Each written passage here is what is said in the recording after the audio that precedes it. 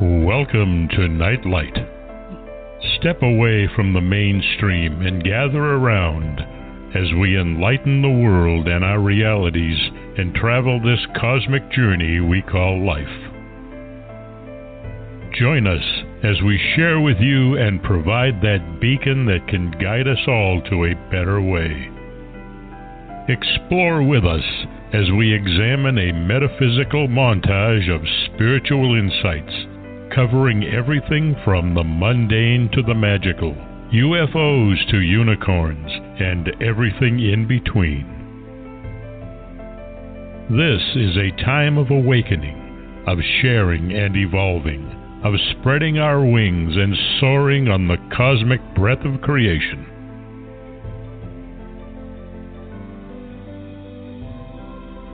Come and join with other light-minded spirits as we weave our lights together to seek understanding, enlightenment, and, with a little luck, some wisdom. This is Nightlight, a reminder that you are never alone.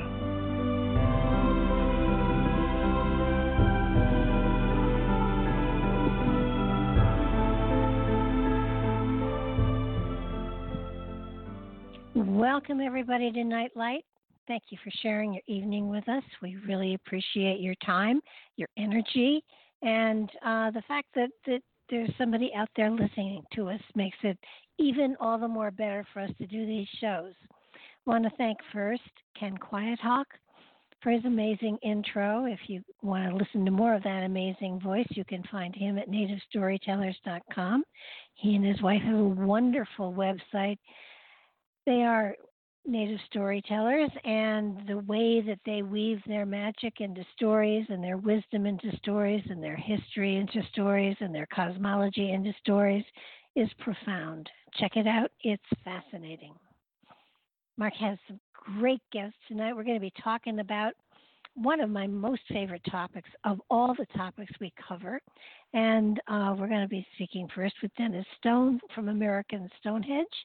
And then we have some guys who are going to be talking to us about the Newport Tower. So sit back and enjoy yourself because it's going to be an amazing show. Mark, it's all yours. How are you, Barbara? Doing well. Good. Yeah, it was, tonight's show's focus is on historic preservation and reevaluation. And one of my Christmas gifts to our loyal listeners is that there's actually some semblance of continuity between the first and second hour. And like Barbara said, we'll be covering America's Stonehenge in the first hour and Newport Tower and some possibly related out-of-place artifacts from the New England area in the second hour. But you've probably seen Dennis on the inaugural season of Scott Walter's America Unearthed, or heard him on Willie Miranda's show on KCOR on Friday, and Kat Hobson's Fate Mag radio show on Sunday. He's with us tonight. It's 3 shows in 5 days. I'm glad you could fit us into your schedule, Dennis. And America's Stonehenge is located in southeastern New Hampshire, and he has some updates he wants to share with us. So, hi, Dennis. How are you? Oh, I'm doing great, Mark. Hi, Barbara. How are you doing this evening? Doing well. Doing very well, actually. Oh, yeah. Well, thank you for having me on again. I really appreciate it. Yeah. So, Dennis, you have a forestry project going on now. What's the purpose behind removing some of the trees at America's Stonehenge? Well, yeah, we've been actually thinking about doing this for many, many years. We've actually had the University of New Hampshire Forest Extension Service people come out to our site, look at the health of the woods going back into the 1990s. And more recently, one of our researchers, the late Dr. David Stewart Smith, about 7 years ago, he told me we might want to look at getting a licensed forester to look at our forest and have a program of thinning the forest, opening up the astronomical alignments, making fire lanes, also fire roads for equipment in case there's a forest fire. But basically the health of the woods, the health of the animal population, and our woods is pretty overgrown, and I've been thinning it, myself, and my dad did some for decades. And, we probably have about 15 or a little bit more than that out of the 106 acres looking pretty nice, but we have the other 90 acres almost that still need a lot of work. And, I retired 3 years ago and it picked up a lot. But David's suggestion going back, I guess about 7 years ago, he had his property done up in New Hampshire, and he said it came out beautifully. It's not the old horror story of people coming in, cutting your forest, making a mess, butchering it, leaving debris. He goes, it looks beautiful when they get done with it, but you have to have the right people. They have to be licensed, And so he put that bug in my ear, and I was still flying at the time at the airlines, and then because I retired 3 years ago, and I again really picked up the cleaning up there, but I realized I was up against, I won't live long enough to do the other 90 acres, I don't think, So we got a hold of like I say, the Forest Extension Service came back again a year ago this summer, and early in the summer, and they walked the forest and said this is a great candidate for forest management. And after we discussed the whole thing for many, many different reasons we should do it, he gave us a list of, licensed foresters in New Hampshire and Massachusetts. We interviewed a couple of people, and we chose one. And he also not only has his own business, but he does work for the state of New Hampshire. So he's very, he's known, and he's very qualified, and the state uses him too. So he's going to do a good job. And he loves he loves the history and the prehistory of the site. And so we worked on that about 18 months ago. We began that, and, we got him going on it. It takes a long time, though. So if somebody's thinking of doing this, you got to plan way ahead. Not quite 2 years, but maybe a year and a half to 2 years to get things going because they have to line up the forestry people that come in with their equipment, too. So he's the in-between guy. He's kind of between us and the people that are actually doing the work now on the property, which started, almost 4 weeks ago. They started bringing in the equipment. Another thing is we have thousands of feet of walls. We have all the stone structures. We have the standing stones. We have these quarried stones that are all over the hilltop. We found the first one in 1982. These are multi-ton big slabs that were quarried off the bedrock and propped up with a field stone, kind of a rounded, stone. Usually they're about 1.5 to 2 feet across, and they're holding the stone in the air. And what we found out in 1983 by Dr. David Stewart Smith, and also the state archaeologist who's still alive right now, he's retired, they said that these stones were actually shaped using a technique called percussion flaking. It's like knapping an arrowhead, but on a multi-ton scale. So this is a strong piece of evidence that, the builders of the site weren't somebody in the colonial or post-colonial period, that it was actually ancient Stone Age technology. And since that time, we found about 33 of these big slabs, up to 1,000 feet from the main site. They're still sitting out there. And, we had to tag all of these. So I walked with the licensed forester, and he's a great guy. And, again, he's really interested in all this and protecting it. And we had to yellow tag all the things we have to protect: quarry site, the stone walls, the standing stones that are monoliths, part of the astronomical calendar. Yeah, so we had to go out and do all of that. And it took really a couple months to do that. And then he ended up painting every tree, and there are thousands of trees. He had to spray paint every tree with like a blue, Right. I did each one individually. And then he picked out any trees that were mature, any trees that were going to be dying. Also invasive species. So it was, many, many different things he was looking at, and also protecting the wetlands up there. So leaving a few more trees around some of the vernal ponds up there for the animals and stuff like that. If you take too many trees from them, it would actually dry out these ponds, with the sun beating down on them. So it's a 30-page report he wrote about the whole project. And then we also got the United States Department of Agriculture involved with this. And they're kind of a parallel thing going on. And they can provide assistance too. they actually ended up paying for that 30-page plan, which is very nice, And the plan wasn't really required, but we wanted it. And then the USDA said, we can, cover that because you have, one of the few big areas in Salem, New Hampshire left, green spaces, and they really like it, that we're protecting that much land from development, and all of that. So they may actually reintroduce things like the New England cottontail, some animals that are on the endangered list. Once this is complete, we may have some, more animal life. We have a lot of deer, turkey, red-tailed hawks, and we have some eagle in the area. We've seen a few of those. So we have a lot of wildlife up there that we're going to protect too. So it's not only the forest, but the wildlife. And what they're making out of the wood is the good quality wood will become lumber. The lesser quality is firewood. And the other is wood chips for a power company to make electricity. And the other product, which is actually a little bit more valuable than the wood chips, is pulp for making paper. So they're making like 4 different products, and nothing goes to waste. Anything that's left on the ground either stays there, I'm going to make firewood out of it. But when we get done, it will be like a park, and you'll be able to see the walls much better. And we are opening up alignments that we never opened up. We opened up the first one in 1967, the winter solstice sunset, and that's because of a 1965 TV show on CBS called The Mystery of Stonehenge. And that show is based on Gerald Hopkins' book called Stonehenge Decoded. And he was from the Harvard-Smithsonian Center for Astrophysics, and I think Boston University. He's from England originally, but he wrote a book how Stonehenge might be a computer. A lot of the members, including my dad, of a group called New England Antiquities Research Association, and also the people that were involved with our site before that, knew about these standing stones out in the walls, but they were all hidden in the forest. You had to actually go out into the forest and find these standing stones. And even going back into the 1930s, Mr. Goodwin, the first researcher, knew these stones were out there. He owned about 20 acres of land, so some of that was not on his property, actually. It was on a neighbor's property.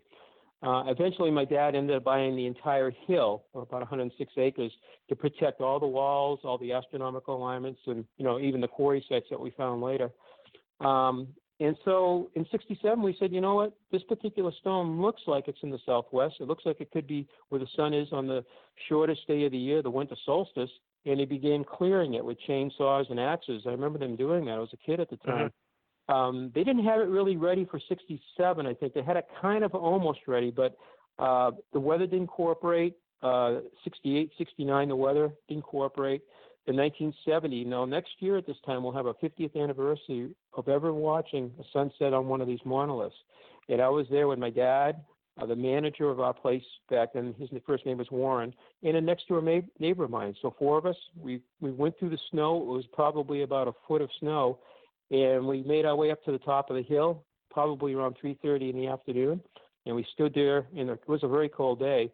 And then around 4:15, the sun's coming down, and it set right on top of the stone. So after that, we began opening up the other alignments, but we never opened up the lunar major standstills. So the moon goes through a cycle every 18 and a half years. One particular year will be what we call lunar minor alignments, and they're actually on some of the cross-quarter days. And for the listeners, we have not only the 4 seasons, but we have days in between the seasons called cross-quarter days. We do that at Stonehenge, and there are a number of ancient sites out west in the United States that have the same feature. They're approximately November 1st, which we just had, February 1st, August 1st, and May 1st. And those, let's see now, the November 1st, February 1st and August were the lunar minor alignments. They're right coincidentally, they're right on the same alignment. The lunar major alignments are outside. They go really further north, 5 degrees than the sun does in the summer solstice, rise and set, and the moon will rise and set 6 months later to the south, further than the winter solstice sunrise and sunset. So we've never cleared out those alignments in 52 years, and that's what we're doing right now. We're going to open them up, and that alignment will be in 2025. So we should have them open plenty of time, and hopefully the weather will cooperate, because we're going to actually witness something we've never seen before with those stones. We know they work when they surveyed it and put it in a computer, but we've never actually watched it with our own eyes. So we got something coming up in a little over 5 years that will be kind of cool. Okay, so the foresters arrived about a month ago, and they're still there. And with all the alignments that you just mentioned, and the lunar major and minor avenues that you want to open up for people to see, how many alignments are there on the property? Because you'd have like the summer solstice, sunset, and sunrise. It's all going like different directions. What are we looking like at 20? Yeah, that's a good question, Mike. Yeah, it's actually quite a few.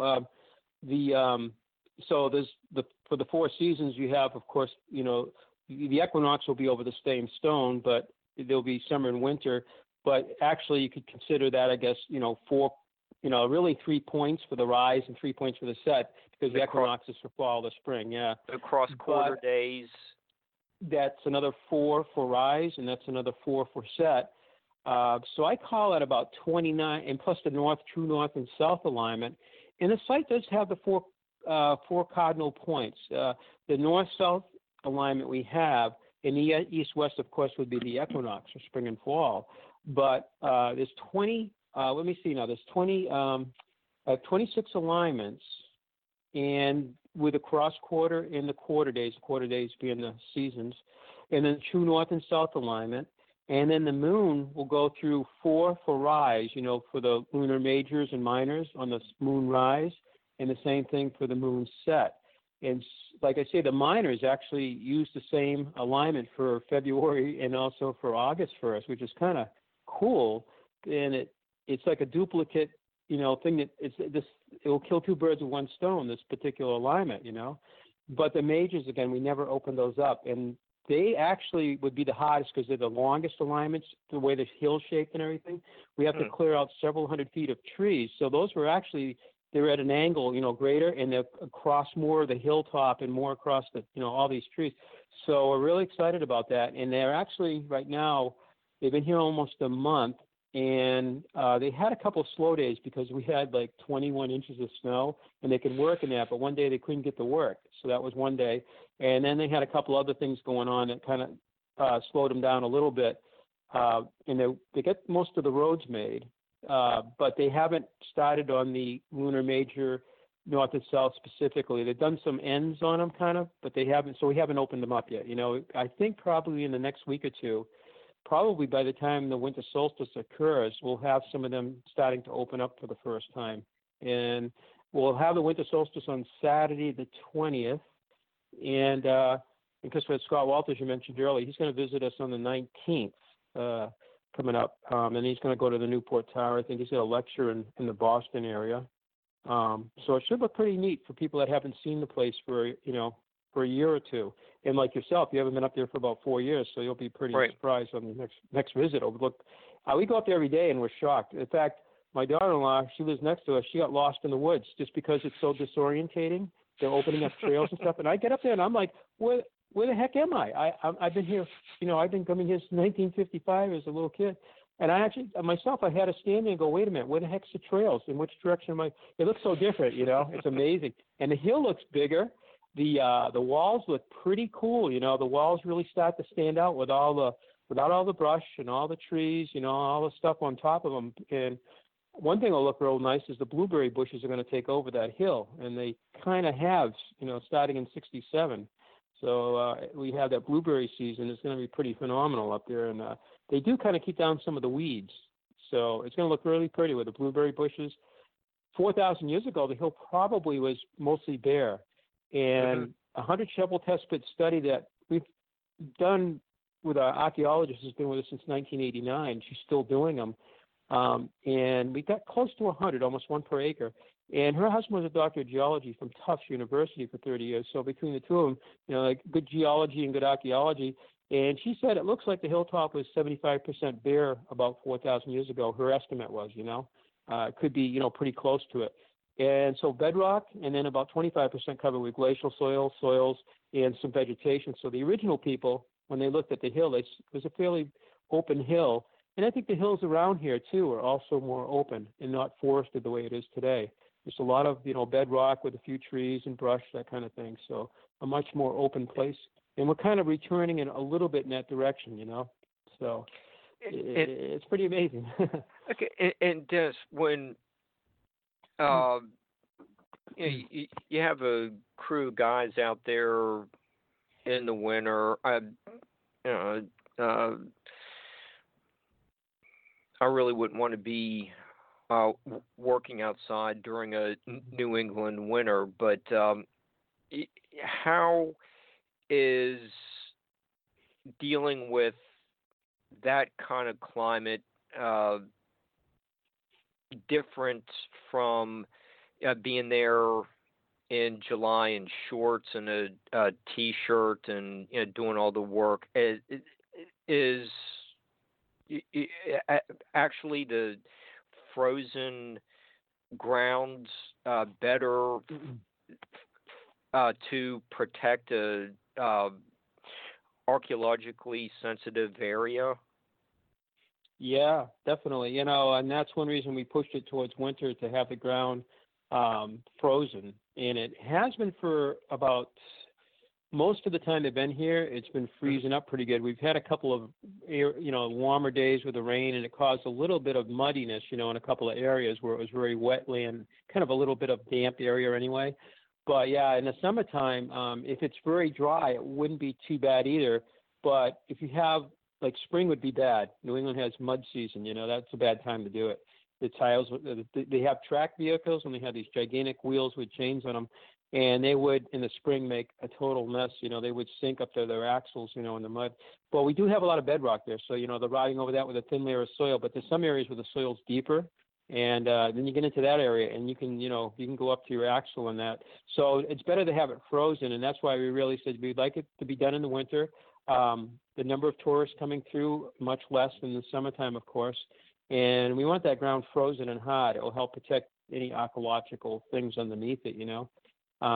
So, yeah, it's better. And, the equipment they're using is all air conditioned. They get heat, and I think they get cooling in the summer. So they're enclosed cabs, completely enclosed. They're listening to music, I guess. And they actually have, I believe, have a screen in there, and they can get, commands from their supervisors saying, hey, we need you over here, something like that. So it's all done in safety, and it's done very, very nicely. And the guy music, he just plays it when he's having his lunch. They actually eat in the equipment. They have the lunch right in the equipment. They stop, eat, and then they continue on. And everything's about safety and everything. But yeah, they're doing a great job. Yeah, so winter's better for that. Definitely, if the ground's frozen. And they put down some logs too in some bad areas, so they won't go into, they won't dig into the soil.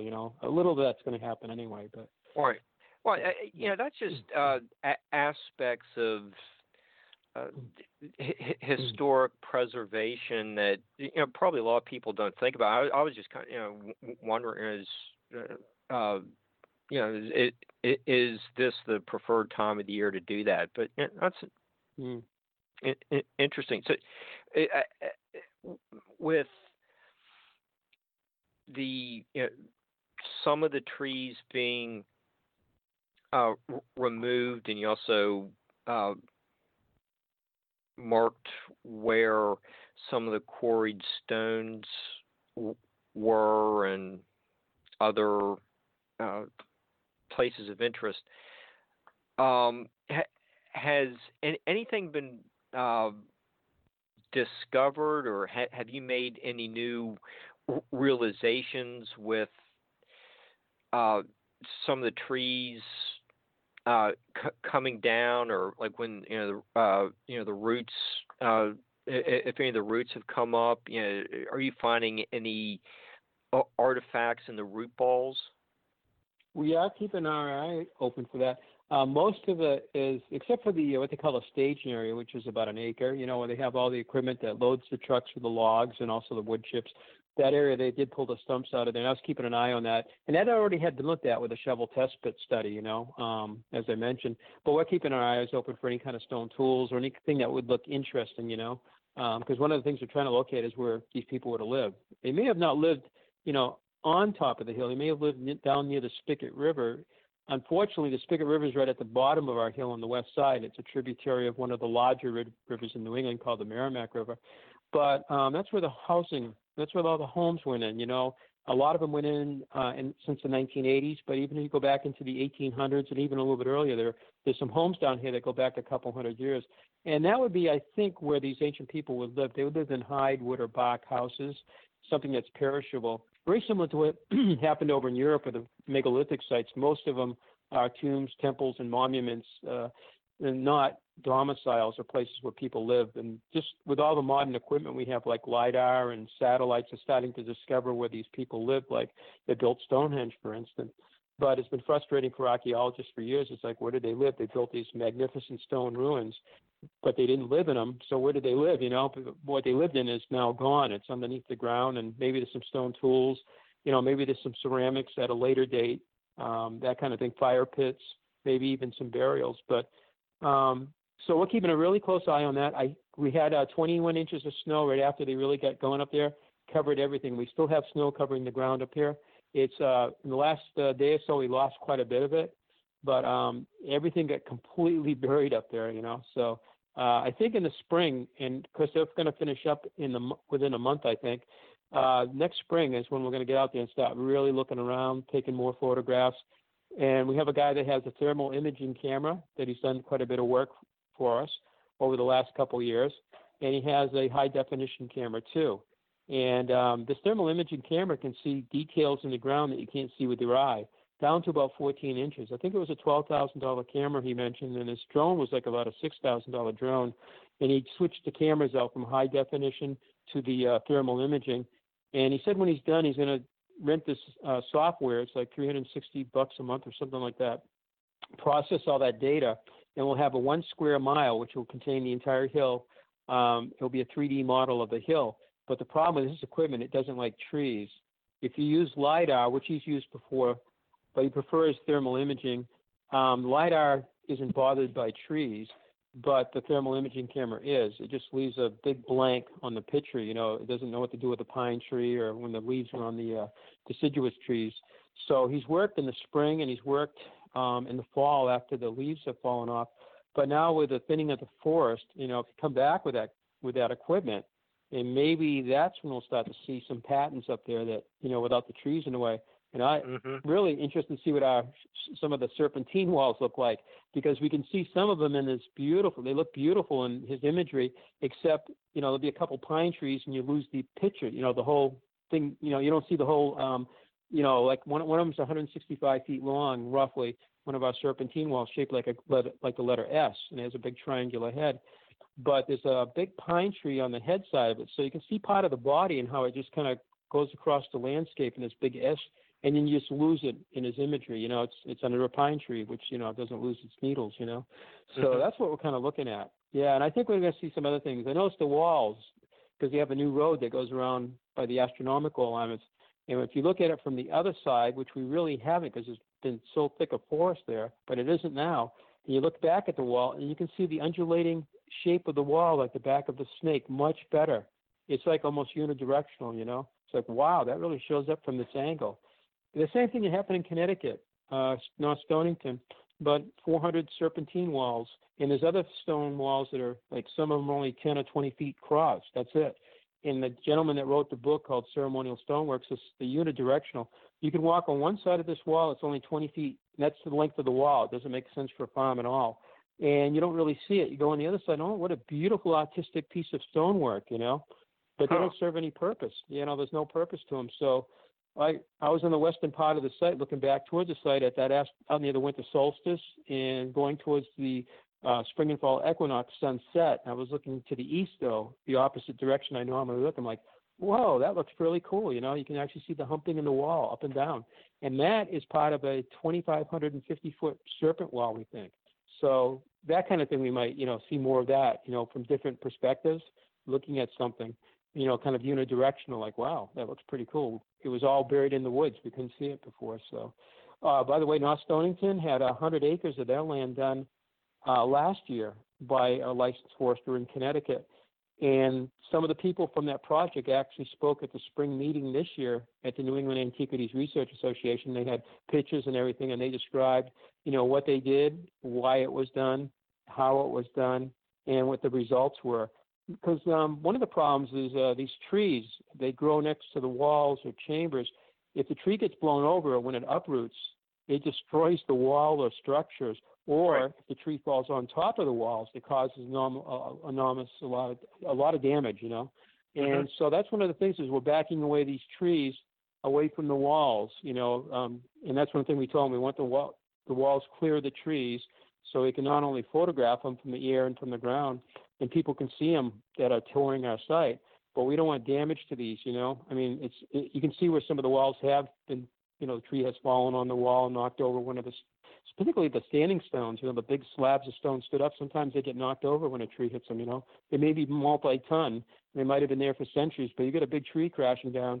And our forester said the average pine tree up there at our place is over 1,000 pounds, and you get that weight come crashing down on top, it's going to move the stone, for sure, and cause damage. So we are backing away trees from in the roots too, and get the trees away from these things, So that's one of the big projects we're doing, and we're really, really excited about this whole thing.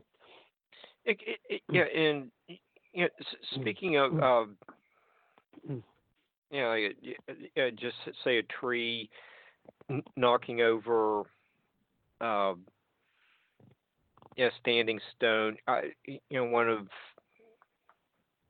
the more interesting stones you showed me was that 14-foot menhire that was recently discovered, and really enjoyed seeing the stones that were quarried on site, and there's like a small stone under one end, like it was going to be propped up and moved to a location, and you've been finding a lot more of those that suggest that the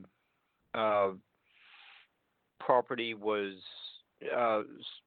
suddenly abandoned. With that amount of stones that were quarried and left for whatever reason, there's obviously the original idea was for a much bigger calendar, greater function than what is there today.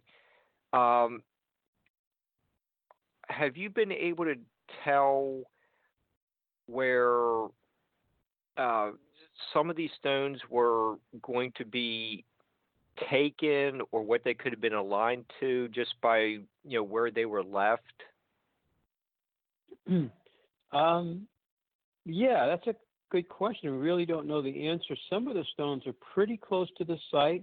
There's one actually between one of the structures called the Watch House, which we believe is the head of the 2,500 50-foot serpent. And the Watch House is a pretty cool structure. It's a big, glacial boulder with a structure built to the left side of it. If you're looking into it, there are 50 of that. There's 50 of that design in New England, in the north, not just New England, but in the Northeast. There's about 50 of that same design. Big glacial boulder, natural, left by the glaciers, and the structure built on the left side of it. So that kind of architecture carries out throughout the Northeast. There's about 50 of them we found so far like that.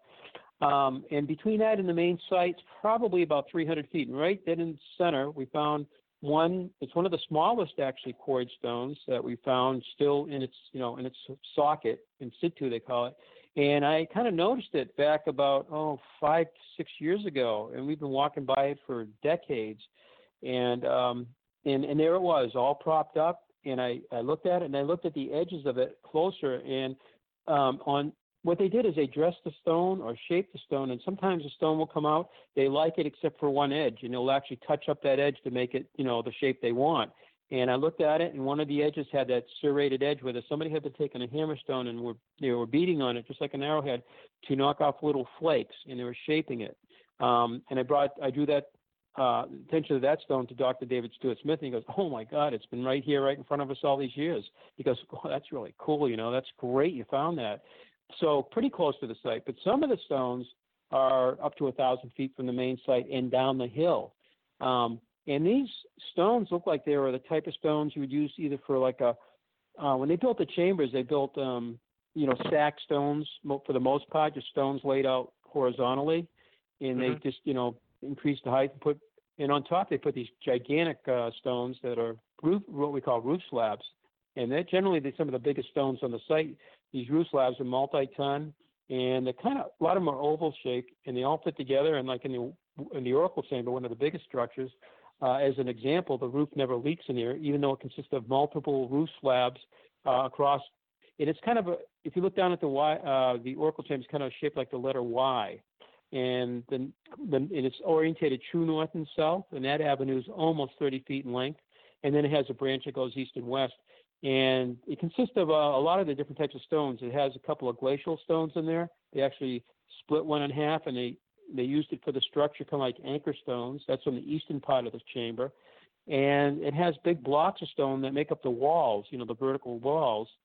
And then on top of all this is these gigantic roof slabs, but not the biggest roof slabs. One of the bigger ones is adjacent to that in the chamber. That's actually a 2-story building. And the first floor's roof, which is also the floor for the second story, is about almost 30,000 pounds. Granite weighs about 163 pounds per cubic foot. So if you just come up with the dimensions, you can figure out what the stone weighs. And that stone's enormous. And that one was only moved about, it was moved about 15 feet from its quarry site. It was actually an earthquake fault line. The whole hill is split in half. And they utilized that crack for one edge of the stone. It's perfectly straight. And then they had to shape the other 3 sides of it and then transport it about 15 feet. But similar sized stones are up to 1,000 feet down the hill from the main site. And I think they were intended as roof slabs or what we call orthostats. And an orthostat is a big slab that stood on its end and generally kind of rectangular in shape, generally. The east-west chamber has a couple of these as examples. And there's a structure that's missing next to it. Back in the 1800s, some of the stones were taken away from our site. We think possibly a third of the site's missing today due to quarry activities, and they were using some of the stones for local building projects, hauling them down the hill, and which is unfortunate. But that happens to sites all over the world, whether it's the pyramids in Egypt losing their limestone caps, or even Avebury. I've been to Avebury, and some of the stones are missing from Avebury. That's near Stonehenge. And Stonehenge itself is missing some stones. And that's a worldwide thing. It's a problem, with vandalism and people not appreciating, respecting, or understanding what these sites are due to education, and information and all that. And people say, "No, I like that. I'm going to take that and use it for my project." So there is one right next to that east-west chamber, the same kind of big slab, and it's fallen over. But in the 1930s, it was still standing in the first photographs taken. It looks like it was another big chamber with orthostats and roof slabs. The roof slabs are gone. One orthostat, which is a big stone. And sometime in the 1940s, I don't know what happened. It could have been an earthquake or just it settled, and the whole thing fell over and the top of it busted off. But it's very similar to the ones in what we call the east-west chamber.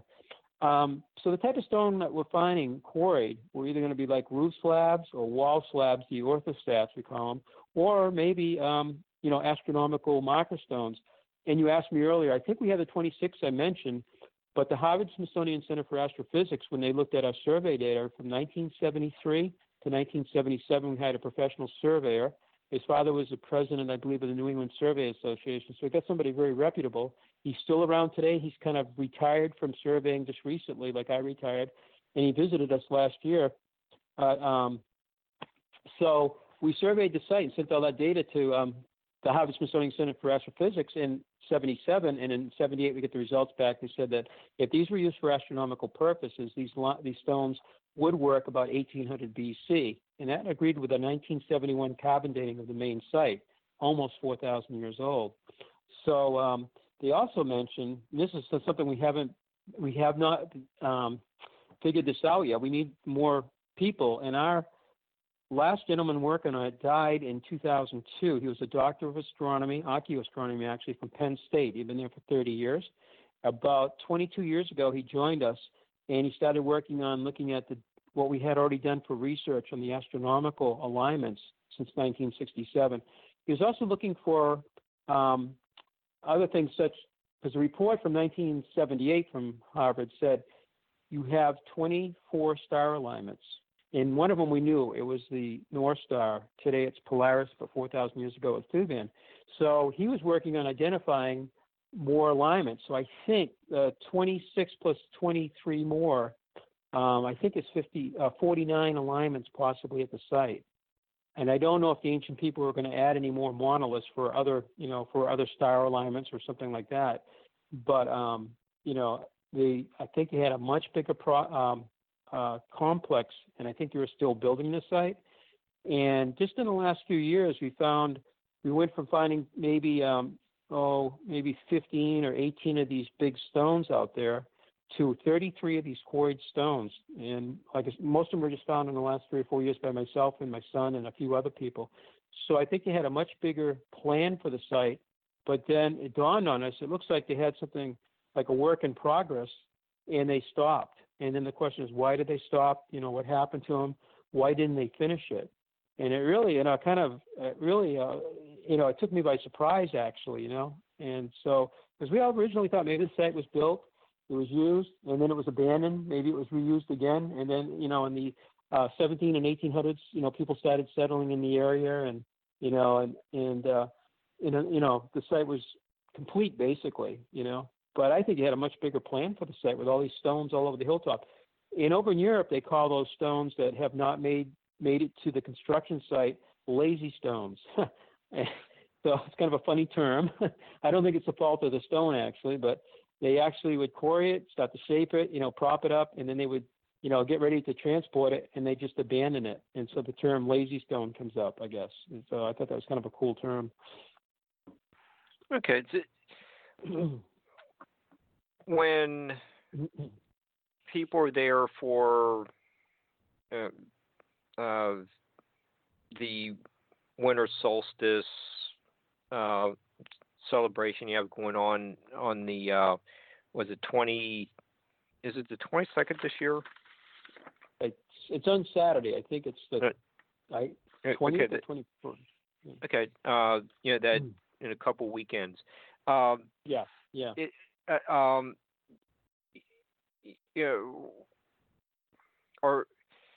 Are all of the stones for the different alignments, or is it all the same type of stone, or is there a different like sandstone and is used for one and limestone for another, or is there a specific meaning for the use of certain stones for the winter solstice sunrise, or just wondering? Yeah, I know. Like at Stonehenge, they have the blue stones from Wales, right, and then they have the sassafras from Marble Stone, which is a good question. It's pretty much granite, and it's okay. All the stones are pretty much from the hill, and the granite itself, it's made of up with quartz, gives it hardness. It has feldspar, it kind of gives it color, and then it has mica, and it gives it. Once you polish, you can polish it up like a gray stone.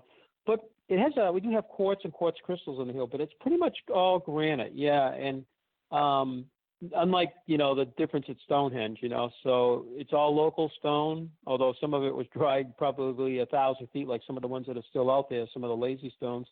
But it's granite, and other than that, the boulders, like the Watch House big boulder, they were deposited there by the glaciers. So those things are not from the hill; they came from probably somewhere northwest. And if you get a geologist, he might be able to even identify, because we have a lot of big boulders on the hill, and some of them were incorporated into the astronomical alignments, such as the Watch House boulder. It's a February 1st and a lunar minor.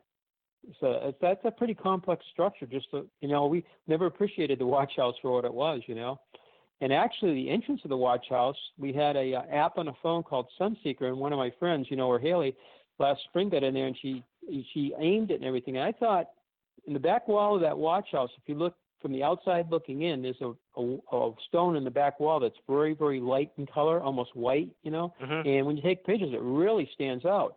And it looks intentional, because the rest of the stones are more like a darker, grayer granite, And this and this stone's very light. And when you put the Sunseeker on it, it looks like, and we're going to see it now because we're opening up that avenue with the forestry project. We should be able to see in the spring equinox if the sunlight comes up, and there won't be any trees in the way for the first time, that we've been there. And the sunlight should go into that chamber around 9 o'clock in the morning and illuminate that stone. And it's funny because in Newgrange in Ireland, in the winter solstice, not the equinox like this, the sunlight goes through that avenue, and I've been there, that, it goes right through that window over the entrance of Newgrange, and it goes into the chamber about almost, 65 feet. And it illuminates the back of the chamber about 9 o'clock. And the Newport Tower, I think, if I got my story correct, and I've read quite a bit about the Newport Tower, and I've seen Scott's show, I think around 9 o'clock is when the egg is illuminated on the winter solstice also. So 9 o'clock, we're going to try to watch that. We'll get there a little bit early next spring. Hopefully the weather's good, and the sun will go into that chamber, and we'll see what happens, Yeah, that reference to Newgrange and what you said earlier about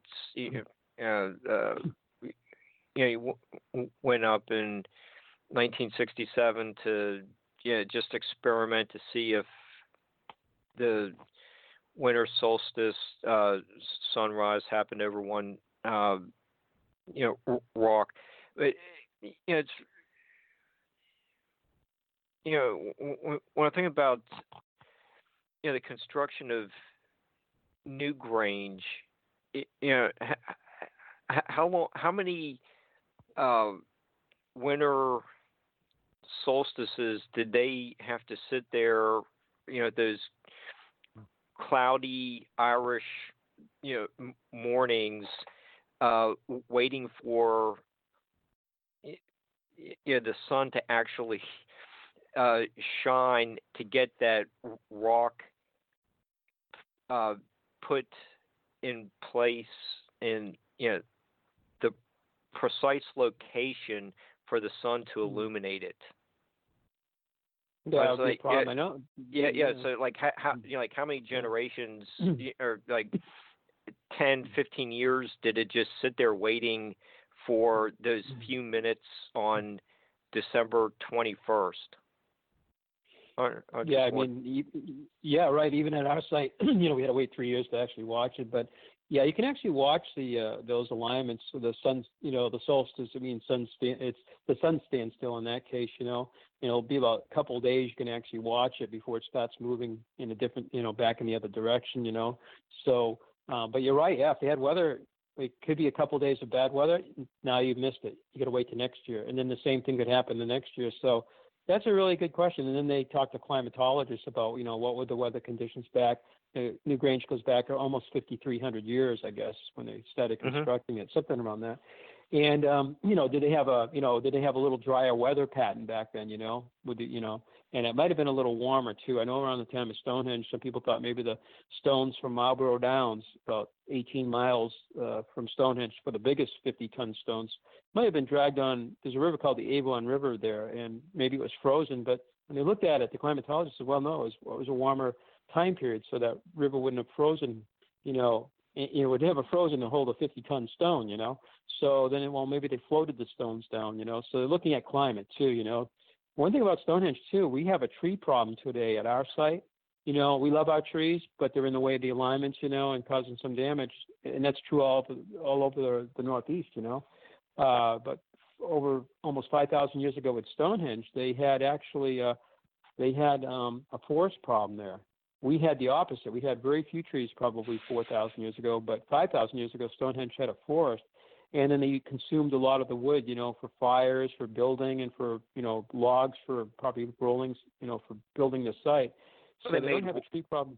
It's pretty open today, Yeah, they made Woodhenge too. Yeah, they did. Yeah, and they used up wood for that. But yeah, they don't have when you go to Stonehenge today, it's pretty open, pretty open countryside around there. I've been there, I think, 4 times. But almost 5,000 years ago, they had a forest. So it's like, what did they do to clear the trees so they could watch the alignments, They were using a lot of wood, consuming it. But, did they actually cut out avenues in the trees so they could actually watch this? It's something I guess next time I visit, they'll ask some of the people over there about that question, What do they think the people did? so they could see, just like we're doing. We're clearing out the avenues, with modern equipment today. But 5,000 years ago, what did they do over there? Just, keep cutting the trees and using the wood, and they did do cremation, so that would consume wood, and all the log rollers and all the levers and homes built out of that material probably.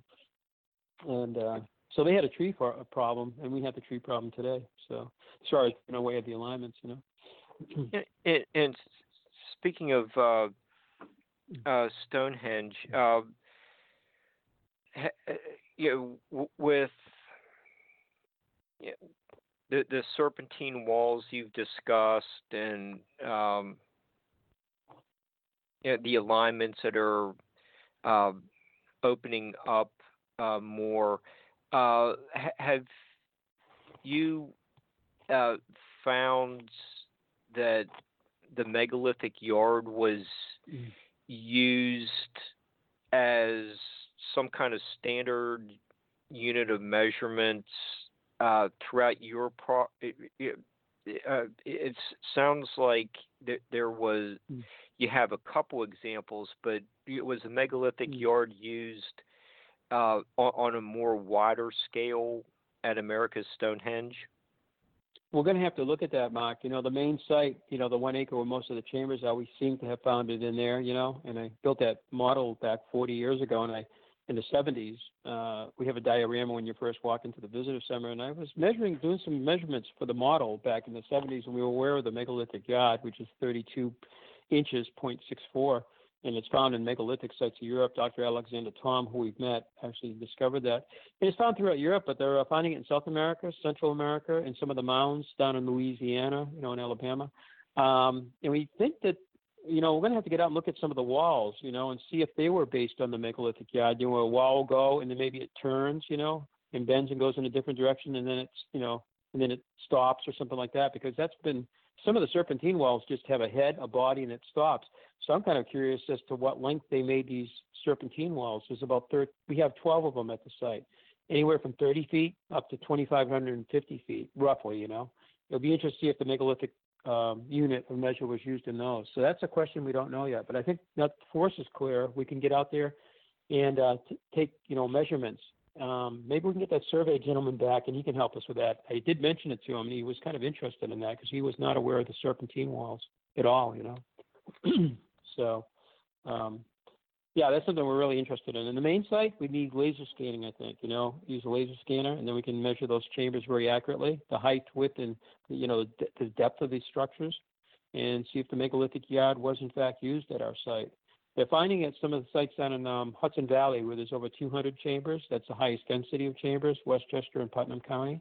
And they are finding some of the megalithic units there, too. And in Connecticut, I've been told, too, by one of the vice presidents of NERA. He told me that, too. He goes, we're finding that. And when I mentioned another thing about, he goes, I wouldn't be surprised because we keep finding the megalithic yard used at different places, So it's fun. People have to get out and measure these structures, in order to determine that. So.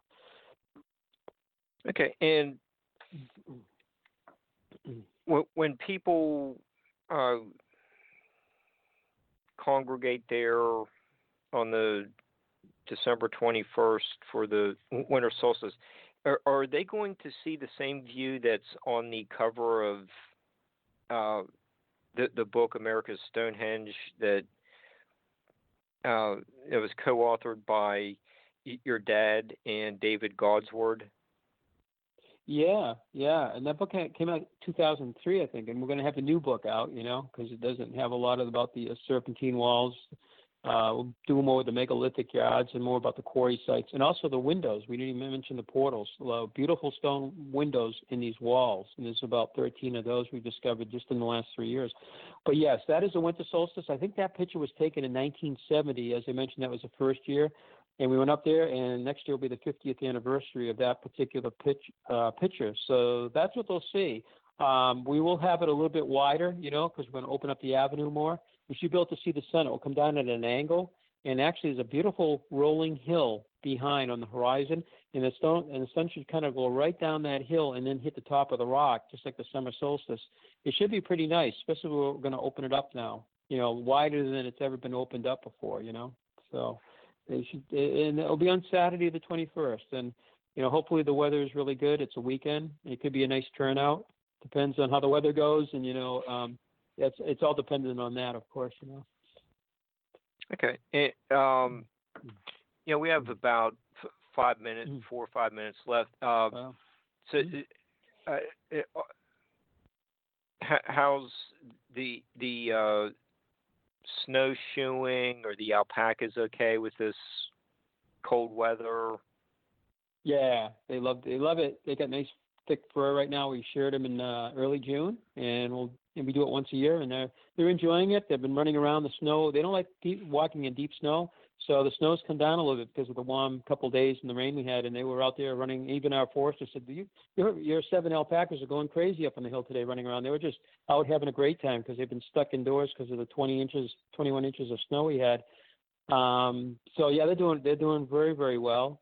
We'll have a celebration on Saturday the 21st also. We have a lady that's been doing it for almost 27 years now, I think. She does the summer solstice, she does the equinoxes, and then she'll have a celebration all planned out for the winter solstice. Again, if we have a blizzard, that could rain on, that could put a net, we might be closed that day if we have a blizzard, but we have everything all planned out with activities and everything on the 21st Saturday. And like I mentioned, Scott Walters will be up a couple of days. He'll be up 2 days before that to come up and, check the site out. And he hasn't been up for about a year and a half. So we got some things coming up. And then the next one after that will be a cross-quarter day, about February 1st, right around Groundhog's Day. It's called In Block, and it's that will be the next one. That alignment will be over the Watch House, so that will be open. We might be able to see that for the first time too, because the trees have never been cleared beyond it, and that will be another thing we'll be looking. So that's another big thing too. That will be the first time we might be able to actually see the sun, because there's so many trees. You can kind of tell where the sun comes up through the trees, but it's really hard to see it. Even if we have a lot of hardwoods too. But since it's going to be clear, it may actually be pretty nice to watch that this year, Okay. And let's see. You're going to be open on, for the winter solstice, and you're closed on Christmas. If people want to stop up, see all the new views, get Scott's autograph. What they could go to your website. Yeah. Okay. What's StonehengeUSA.com? Yeah, that's it. And then there's a email address if they want to send us a message. We can answer that. There's a phone number in there. Then we're on Instagram and Facebook, and we also have a free app download on your Apple phone or Android. And you go to the Google Play Store, I guess, and it's under America Stonehenge, a little logo. You'll see with it has one of the sunset. It's like a logo, and you can actually do a tour at your home if you like. The entire thing. It has pictures, text, and it talks to you. And if you come and visit us, you can use it and you can walk around with it. And people love that, Yeah, we have a 4-page tour guide map, and they take that with them anyway. But we started this about a year ago last summer, and everybody that's used it really enjoys it. For those that can't come and see us right away, or maybe ever, you can still do a whole tour of our site. Right on your smartphone at home in your lazy boy chair if you want. So, but so StonehengeUSA.com, they can check us out. Okay, cool. Well. Yeah, Dennis, we have about another minute or so. Do you have any last minute things you want to plug, or next 2 guests are ready to go? Oh, that's great. Yeah, I'm excited about that because my dad was involved with some of those, like the Spirit Pond runestones, and to some of the Newport Tower. He was involved with that in the 60s, and and I have a new book, as I mentioned, coming out. It'll probably be out in the spring. It should be an update of everything. So we're kind of excited about that too. And we might be on another brand new show on science. They've already filmed us, so Science Channel. We may be on something. We'll announce that on our website if that gets to go ahead. So kind of excited about that. So, but yeah, again, thank you so much for having me on tonight, Mark. And Barbara. You're welcome. Thanks for giving us some behind the scenes information on what's going on up there, and we really appreciate it. And you can. We're going to switch over to our other two guests, and I just want to thank you for being kicking off the show tonight. It was my pleasure. Thank you so much, and I'll be talking to you again, Mark. Thank you, Barbara, and the listeners. Have a great holiday season. Talk to you later. Bye-bye now. All right. Bye, Dennis. Bye-bye. And, we have had a couple guests just mentioned the Newport Tower as evidence of transatlantic voyages prior to Columbus, but we haven't really examined what the tower actually is. I think very quickly we're going to find out we have a historical conundrum with this artifact in Newport, Rhode Island. Steve DiMarzo and Patrick Shackleton are here to present their research into this enigmatic structure. Steve is returning after his appearance with us in May, where we discussed his heroic historic preservation and documentation efforts throughout New England, and he just surpassed documenting his 10,000th site. Congratulations, Steve. And Steve has led a project into deciphering and preserving the Narragansett runestone, and making his debut on Nightlight is Patrick Shackleton. He has retired from a career in naval aviation, has worked with other advanced sciences, and is passionate about researching pre-Columbian contact. So welcome, Steve and Patrick. Good evening. Good evening. Yeah, how are you two tonight? Doing well. There, Steve. Good. Yep. Good. Okay, so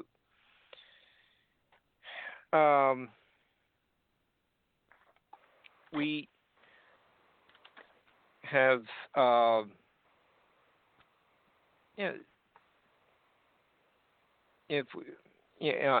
know I've looked at some maps, like the AAA books. They talk about in downtown Newport, there's the ruins of a windmill. I have a feeling that you disagree with that. So big time. Yeah. The windmill description is the conventional wisdom. It's the mainstream point of view, where the early colonists of Newport, Rhode Island, constructed a stone tower to be used as a wind-driven grist mill. Right? It's completely out of place. If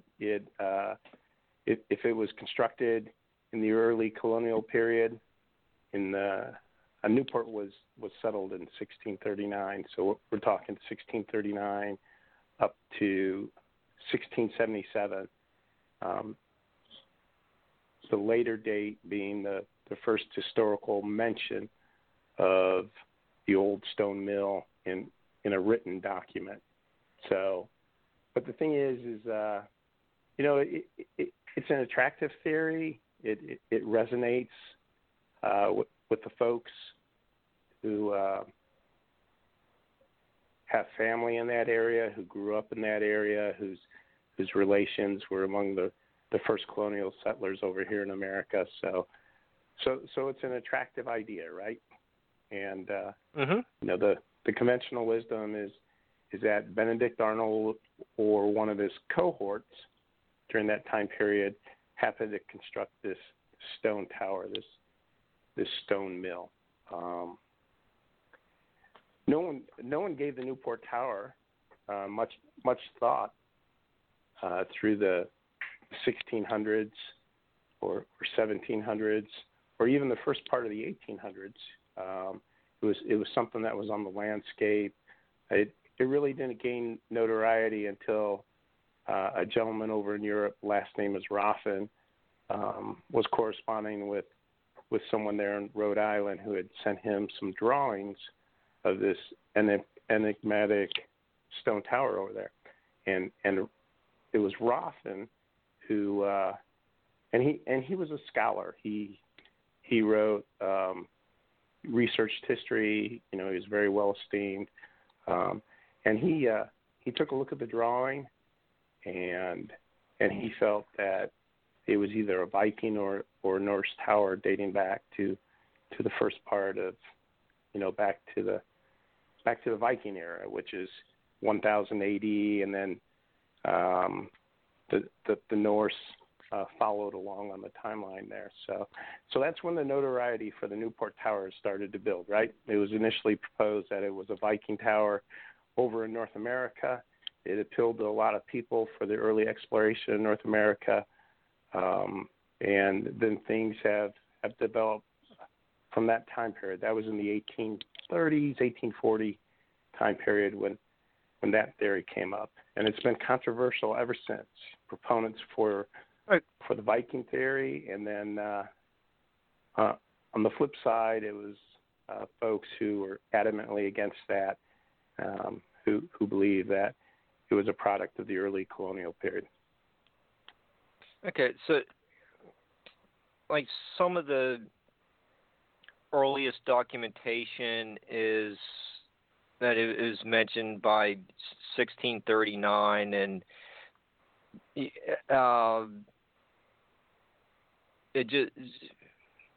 just doesn't sound like Miles Standish just walked off the Mayflower and built this windmill. And right. Steve's research into cartography, he sent some really interesting information, and this tower seems like it predated the Pilgrims settling in the Plymouth Bay colony by a very long period. Steve, can you tell us a little bit about some of the earliest documentation of the Newport Tower showing up on the maps? Yes, but before I do that, I just want to give you an idea of why we began this research in the first place. Okay. Sure. Pat and I wanted to try to prove one way or the other, and we were satisfied if we found evidence that the tower was actually built in the colonial period. We would be satisfied if we could prove that. Or if we could prove that it was not built in the colonial period, that would be exciting. So that is what began our quest several years ago, to find out if the Newport Tower was indeed, as they say by modern academics, people in academia, that it's a colonial artifact. We believed that let's look at some evidence and see if we can find either way if this is indeed a true fact or if it is indeed something medieval. So that's what began our quest. And so since there really is nothing in writing, there's nothing in writing at all that says, well, when the colonists came, we saw this tower there, so we decided to co-opt it. There's nothing in writing, nothing in literature. There's nothing in medieval manuscripts, nothing. So Pat and I put our heads together. We said, well, what other place can we look to find evidence? So that began our quest, looking into maps. And Pat can certainly take it from that point. Yep. Okay. So let's step back a bit. So let's talk about what actually exists in the historical record in written form about the Newport Tower. Okay, I mentioned previously in 1677 there was actually in early 1677 there was a land deed which made an oblique mention to the stone mill. A very brief passage, no real descriptive details, but they certainly were referring to the area which we know as Turrell Park today, and they, by using the combination of words of stone mill, they're also referring to what we know as the Newport Tower, right? So that was in early 1677 in a land deed. Later on that year, Benedict Arnold did a codicil to his will, where he made specific mention of the old stone mill. That was the descriptive phrase. Now, that is a pretty, that's the second written mention in the same year referring to the old stone mill. Now, a will is it's a different type document in the sense that most last wills and testaments will do a listing of one's personal property and how that's to be divided between the heirs. So there wasn't a lot of detail. There was a mention of it, and it's the first mention. Now, what doesn't exist prior to 1677 in any way, shape, or form is any type of written documentation of the construction of a mill by the colonist, right? Doesn't exist. It's not in the historical record. Some folks felt that it was written on some of the early deeds there in Newport, but that's not the case. There's absolutely no mention prior to 1677 in any of the town records for the city of Newport, right? And then there was very little written mention of the mill thereafter, up until the early 1800s when Rothman turned it into a Viking tower, right? The only mentions for the old stone mill were in a series of property deeds within the Arnold family, and then being passed down to their heirs, right? So it doesn't exist, essentially, any written records of it. Now, in the 1840s, 1850 time frame, there was an author who came through, and he was documenting. He was on like a travel journey, and so he was documenting the different cities and locations in New England, and he happened to pass through Newport, and in his book he made mention that there was no written records aside from the deeds, but more importantly, there was no oral history of who had built the Newport Tower. So collectively, up there in Rhode Island, it was an enigma even back in the early 1800s. No one could recollect in any type of fashion who had actually constructed the Newport Tower. Oral tradition, nothing was passed down, okay? And they even queried one Native American tribe as to whether or not they knew who built the tower. And at that time, now there's multiple tribes that were in the Narragansett Bay area, right? But as was written in that book I'm referring to, the Native Americans did not know who had constructed the tower. So just need to get that on record. Now, Steve did do some research, and he did find that there's an interesting mention with regards to Old Plymouth in a book that was written in the 1670s by a gentleman named John Joslin. He's presumed to have been a physician over in England. He was very well educated. His brother was one of the early settlers over in New England, working for Sir Ferdinando Gorges. So his brother was connected into the political class over in New England.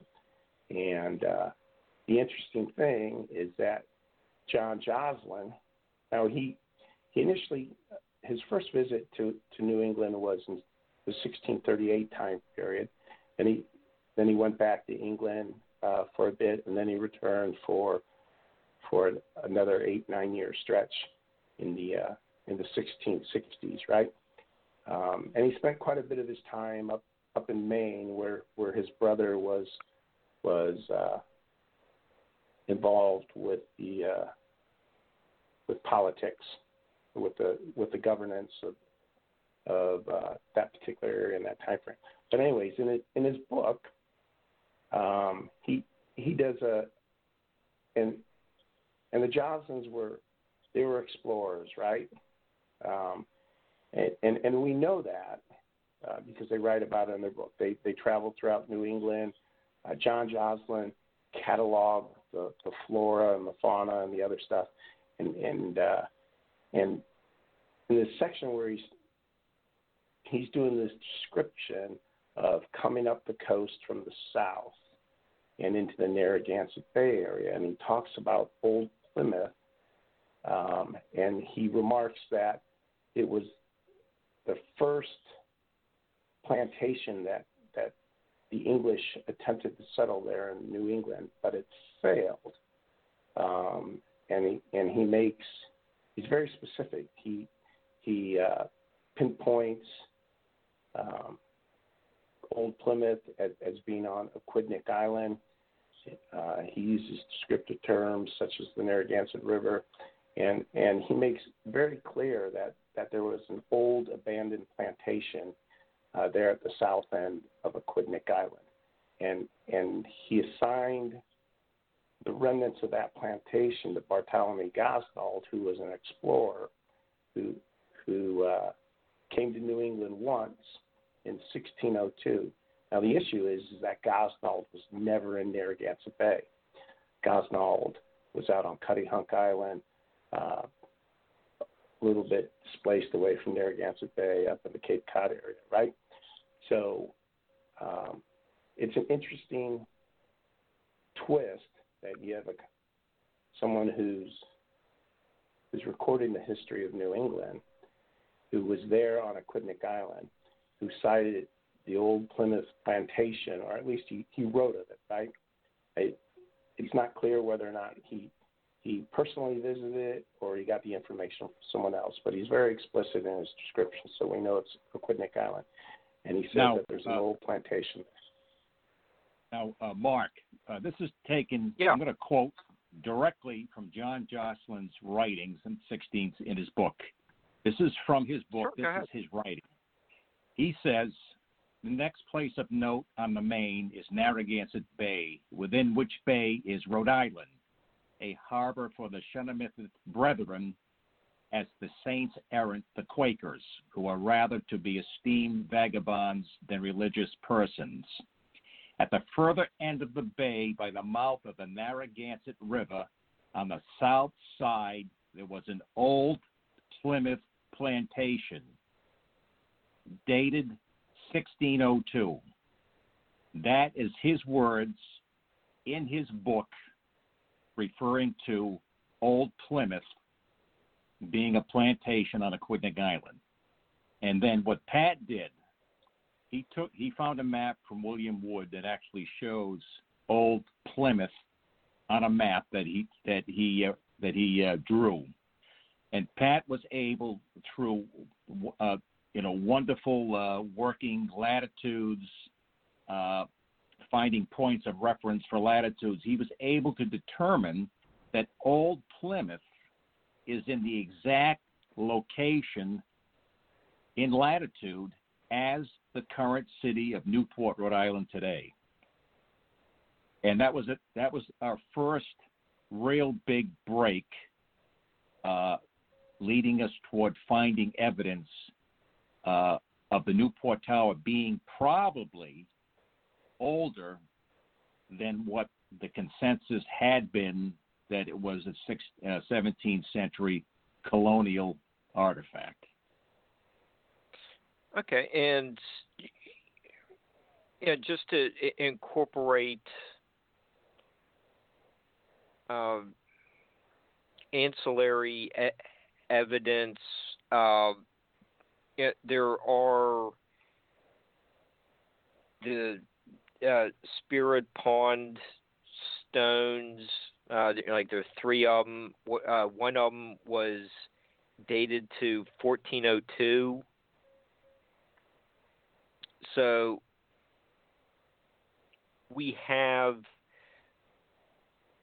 a very good possibility that this structure could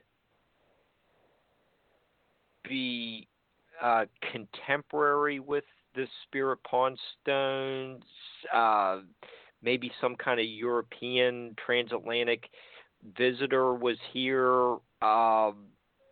There are several of these enigmatic artifacts that were found not too far from each other. How does when we look at all this information, how does all this help to confirm a more precise dating of the tower? And then we have to get into the cement as well, but maybe we could look at the dating of these stones first. Yep. So let's be clear on a few things. Even though the Spirit Pond rune stones discovered in 1971 by Walter Elliott, 3 stones, uses the Junger Futhark system of runic characters. One of the stones contains a map, but they're generally considered, and this is the conventional wisdom, that they are a hoax, right? So that's the prevailing wisdom on the Spirit Pond rune stones. Now I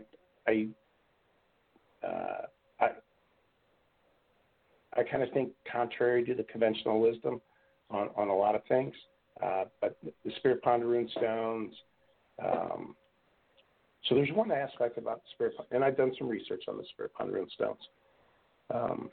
So there's actually a sequence of numbers and cardinal headings on the stones, and it was something that I ran across about 5 years ago, and actually it's the entire reason why I'm started to engage in this type of research, right? And I saw the numbers and the cardinal headings, and then I went and I read the Kensington rune stone, the inscription for the Kensington rune stone, and they also contain. Yep, and of course that's way out in the Midwest. That's dated 1362, and right there in the inscription, there's a series of numbers and headings. So I picked up on that on a Saturday afternoon, like 5 years ago, and it struck me. Those numbers and headings struck me as some type of geodetic or geographic information. They look like geographic coordinates, and I picked up on that because I'd been researching the history of Phippsburg, Maine for 4 years prior to that, and I'd spent a year and a half diving into the old land deeds dating back. First land deed started there in 1659. And I would map out these the parcel boundaries from these deeds. They're called bets and bounds, right? And so I'd spent a lot of time reading these old documents and doing that type of stuff. So when I read the inscriptions, it struck me, hey, those look like geographic coordinates. Now, I was, I said, well, if I'm going to tackle this, I got to be absolutely objective about this. First off, it's strange to find that combination on two of the most controversial rune stones here in the United States, right? Secondly,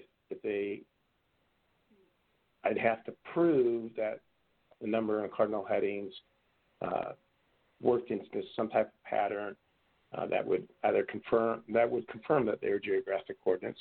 And then after that, we'd have to assess it to see, well, could they have done it in the 1300s and 1400s? Could they have done longitude and latitude? In other words, are those geographic coordinates, are they indicative of the fact that the rune stones are hoaxed or whether they're authentic, okay? So that's how I got started into this stuff. So Spirit Pond, 1401, 1402 dating parallels fairly closely within a few decades of the Kensington runestone being 1362. You have another runestone on the East Coast, which Steve has researched, the Narragansett runestone. There's no date assigned to that runestone. It does use an older, it uses older runes on that runestone, Anglo-Frisian.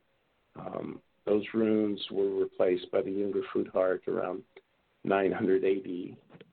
But that doesn't mean that the inscription was done 900 AD or prior. It just means that someone used the older runic alphabet in crafting that inscription, whether it was something that was done in the 1300s, 1400s, or whether a modern hoaxer decided to use that particular runic alphabet to do that. And then you have the Newport Tower, right? So the argument about the Newport Tower, first off, it's a colonial tower dating from the mid 17th century or so, or it's earlier. And there's been carbon dating that's been done on the mortar on the tower, and the results of that carbon dating were published back in 1995, and the verdict off the carbon dating of the mortar is that it was a colonial era tower, right? Now, so that's where we're at. That's the starting point, right? So for all these things, it's not a question of who did it. It's a question of examining the conventional wisdom right now to see if the consensus opinion is valid and can be supported, right? And if not, then like Steve mentioned, we have to produce objective evidentiary proof to move the needle on these objects, right? So Spirit Pond, Narragansett, Kensington runestone. Our big focus, though, really is on the Newport Tower because there's more information related to the Newport Tower that was potentially available in the historical record. So Steve and I have focused on that primarily. So okay. after Pat found the map and was able to delineate that Old Plymouth was actually Newport, Rhode Island, then we began to go in a certain direction. We said, why don't we look at some maps? So we started to look at some maps. Our next discovery was the Valesco map, 1610. It shows a lot of detail, and a lot of people thought it was a hoax because it showed so much detail for such an early date in history. But focusing in on where Aquidneck Island was, I noticed there was an orange dot on the southern end of the island. So I sent Pat the email and the map. He took a look at it. He says, geez, that's pretty interesting. Why would somebody put an orange dot someplace like where Newport was located after we had just found the William Wood map of 1634? So we said, well, look, let's expand our exploration. So we went to other maps. In fact, Pat found this book called The Iconography of Manhattan Island. It has a lot of maps in it. So I was going through the book, and I saw this map, 1639 by John Daniel. So I blew it up, took a couple of pictures of it, and sure enough, on the end of Aquidneck Island was a rectangular structure that had an X through it. We didn't know what the X was at the time. We've since come to believe that it represented what was a windmill, possibly. So that makes sense. Sending all this information to Pat, he got excited. He was able to get a clearer picture of the map, and then that began our quest to look at all maps, whatever maps we could get our hands on, and thankful to Pat and his diligent perseverance in looking at maps. To date, I think we have close to 80 maps ranging from 1639 back to 1300. And Pat will go into detail about some of these that show or depict the Newport Tower in various sizes, shapes, and that all depended upon the cartographer's mindset of how he wanted to show the Newport Tower. So, it's been an exciting couple of years. Steve. Yeah. So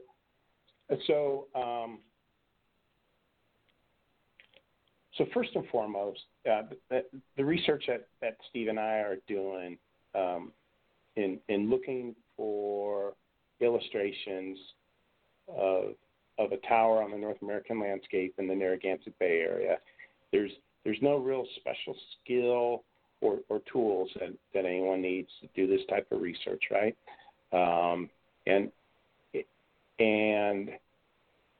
And the reason why it's real simple. We try to get high resolution digital images of these maps, right?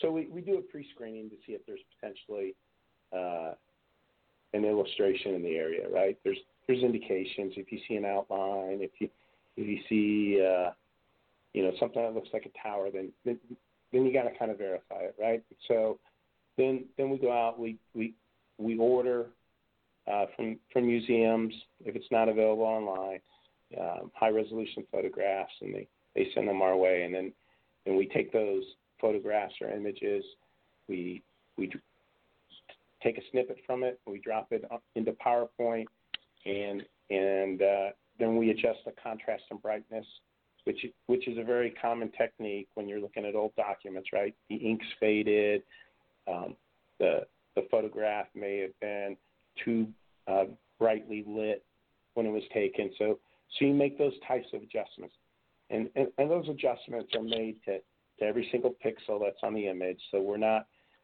in a Hollywood style, creating some type of illustration or some type of feature on the map, right? And so you do that. Now, 20 years ago, 25 years ago, doing that, using that type of methodology, I just couldn't be done, right?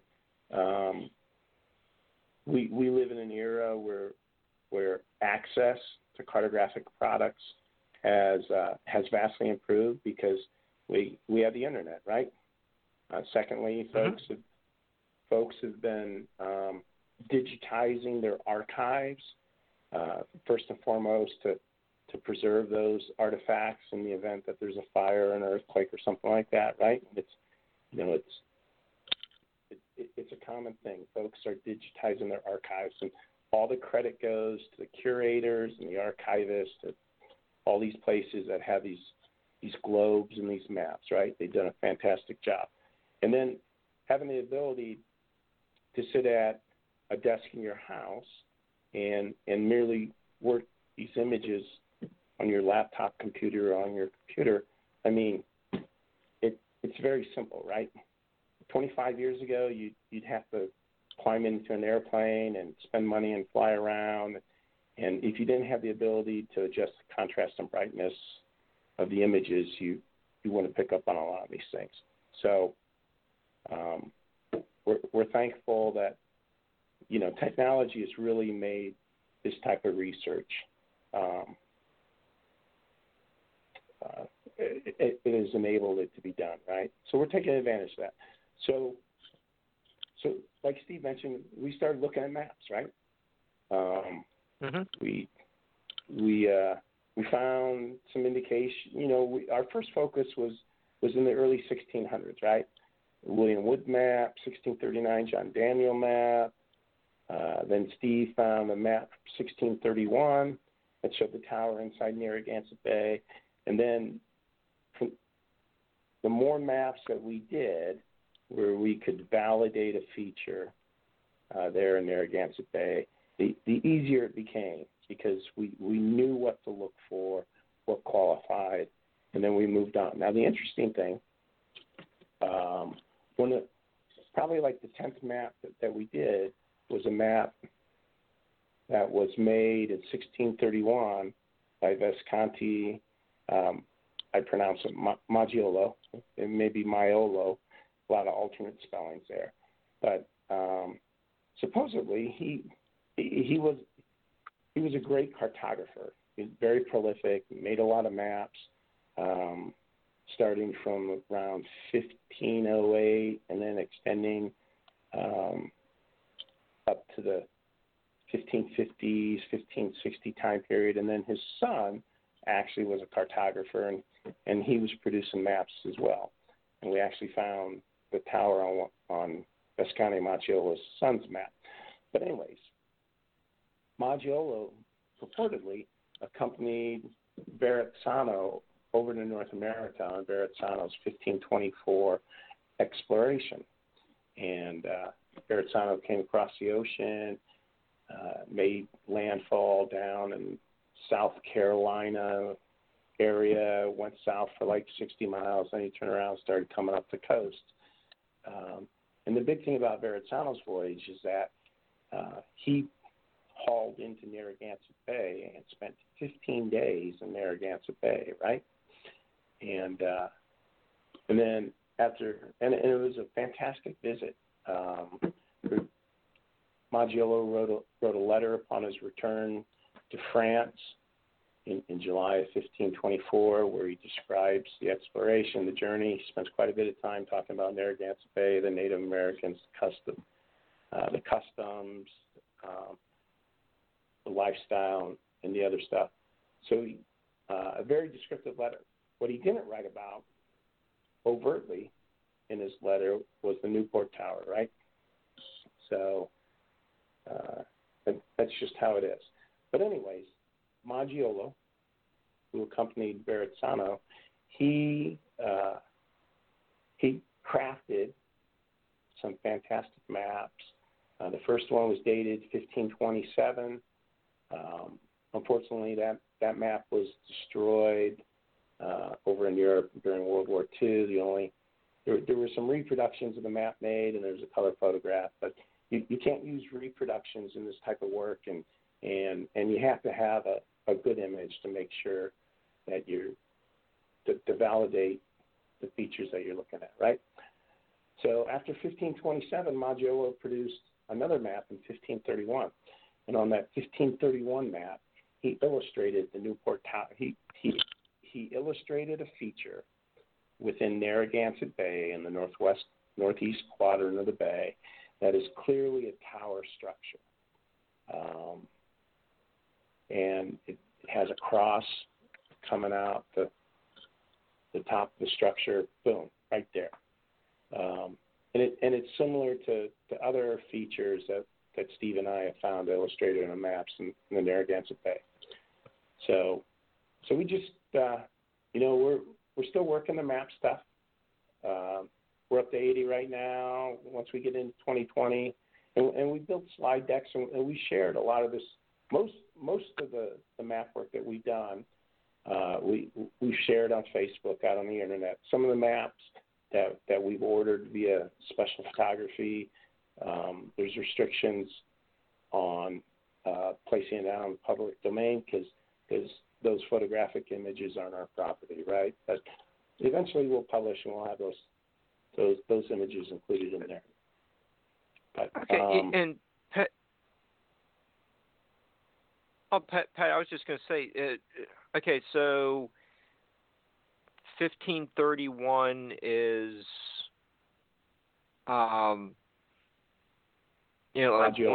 one of the earliest dates on a surviving original map.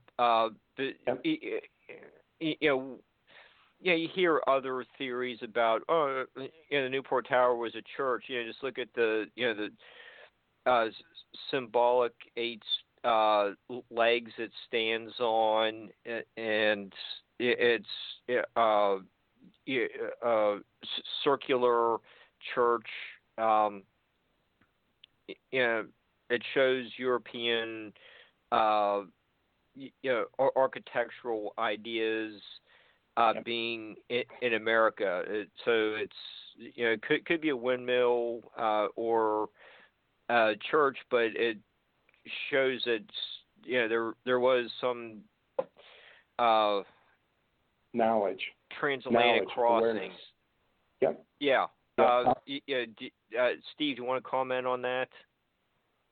Well, I think one thing everyone has to understand is that you have to it's imperative that you get out of the 21st century mindset when you look at these maps that go back 400, 500, 600 years.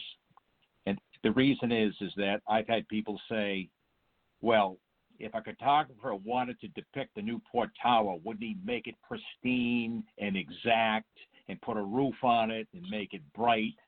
And the answer is no, because we're thinking with a 21st century mindset. And all the maps that we've looked at, our perception has enlarged and increased to the point where we're beginning to understand that cartographers had their own special, unique way of depicting the Newport Tower. Sometimes it's a rectangle, sometimes it's round with a roof, sometimes it's a triangle with a roof, sometimes it's placed on land, sometimes it's placed in the water off the coast. That's just the way that was their mindset on how they wanted to depict the Newport Tower. So when I hear people say, well, you show them something, well, here's the Newport Tower, they say, well, don't you think it should have been more pristine? Well, yeah, maybe it should have been more pristine according to us, but you got to get out of the 21st century mindset in order to understand how these wonderful people who made these maps depicted the Newport Tower. Also, I just want to say, if not for Pat's ability to take these maps, because today's maps, you have latitude lines, longitude lines, they're precise. Back then, basically, latitude was basically known, but the continent of the East Coast or the continent of America, if you go way back, was not known. So when they put the Newport Tower on the map, sometimes it was off a couple of degrees or so, but Pat has been able to take these old maps and delineate the exact latitudes in order to precisely identify an item on a map that really has no latitudes. So that's been a great help in helping us to discover the Newport Tower on all these maps. So Mark, here's what our focus is on the maps. Okay, it's Steve and I, our research, right now we're going through, we're identifying the maps that it's on. There's still a lot of work that needs to be done. We got to catalog all the features on all these maps.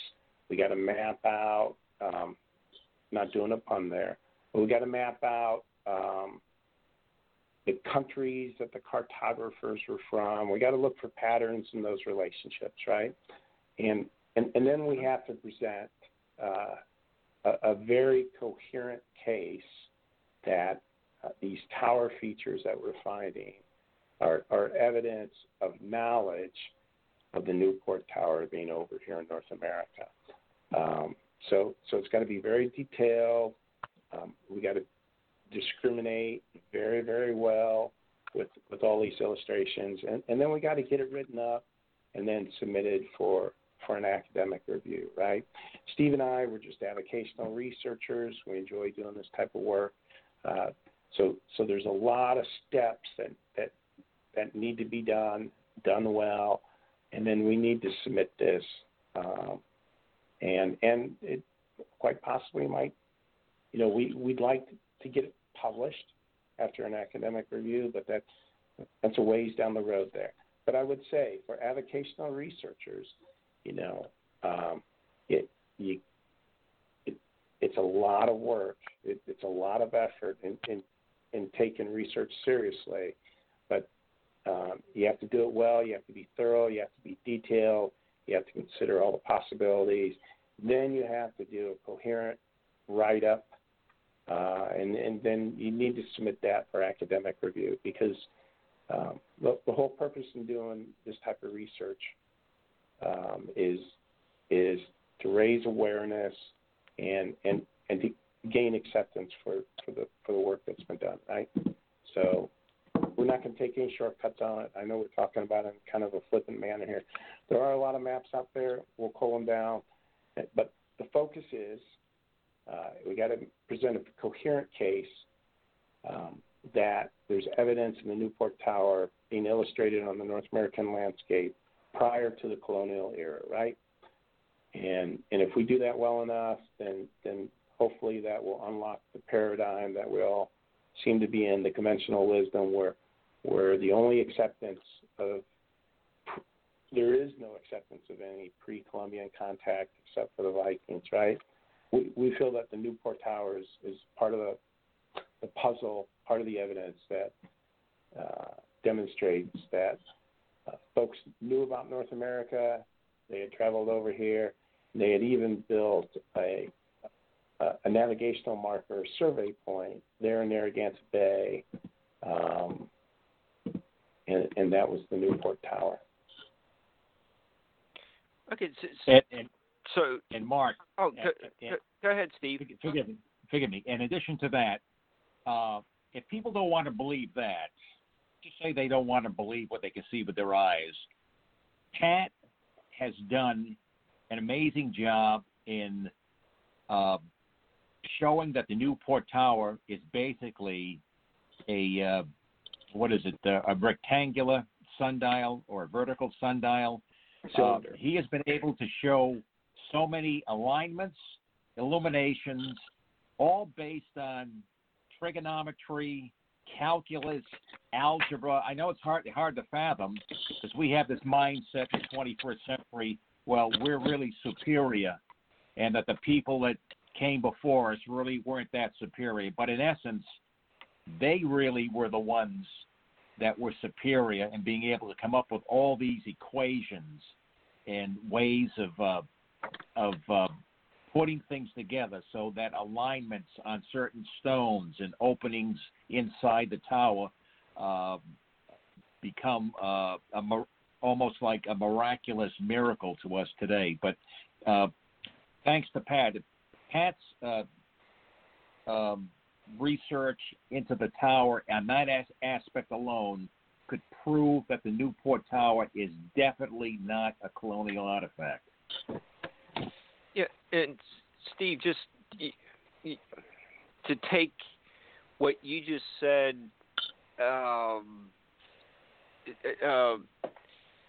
and connect it to America's Stonehenge from the first hour. America's Stonehenge is more like horizontal, and the Newport Tower is obviously vertical, but both places emphasize like a lot of the same alignments and the astronomical understanding. It's actually very interesting how both sites are used as calendars. Right, but I think Pat can tell you that I think the Newport Tower is definitely more complicated. Yeah. So Okay. So solar alignments were certainly a way of marking time. You find them in a lot of different cultures, extending well back in time. The importance of marking the seasons, knowing the time of the year, and that was something that had a lot of importance in terms of agriculture, right? You had to know when to sow the seed into the ground. You had to know your growing season. So alignments are really reflective of time junctures, right?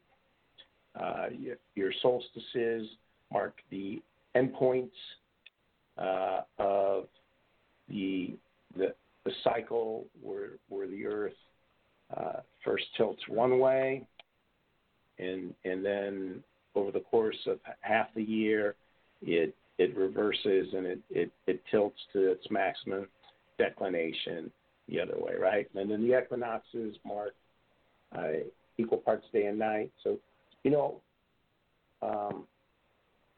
solar alignments had a purpose. They had a function, right? So, and the Newport Tower is no different. There's alignments in the tower there.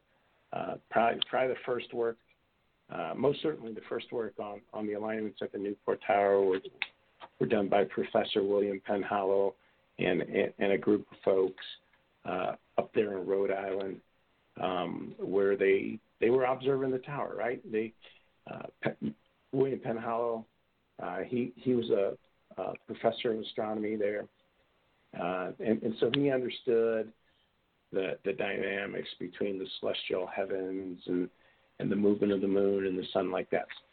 So he was looking at the tower, and he started to pick up on the fact that the niches and the windows, there seemed to be a pattern to them, a very deliberate design pattern, and so he and others, they researched it. They published some papers. One of their big finds was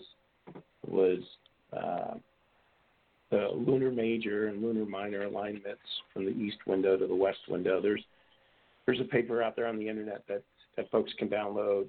He published a few articles there. It's all good work. Now, another gentleman who was helping William Penhallow, who got involved with it, was Jim Egan, right? Jim Egan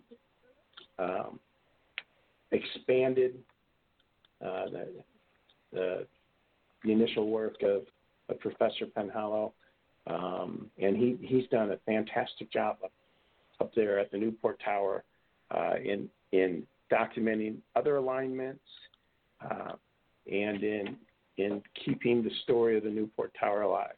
Fantastic gentleman. If you ever go up to Newport, I would put it on everyone's bucket list to pay a visit to Jim Egan and listen to his theories on the tower.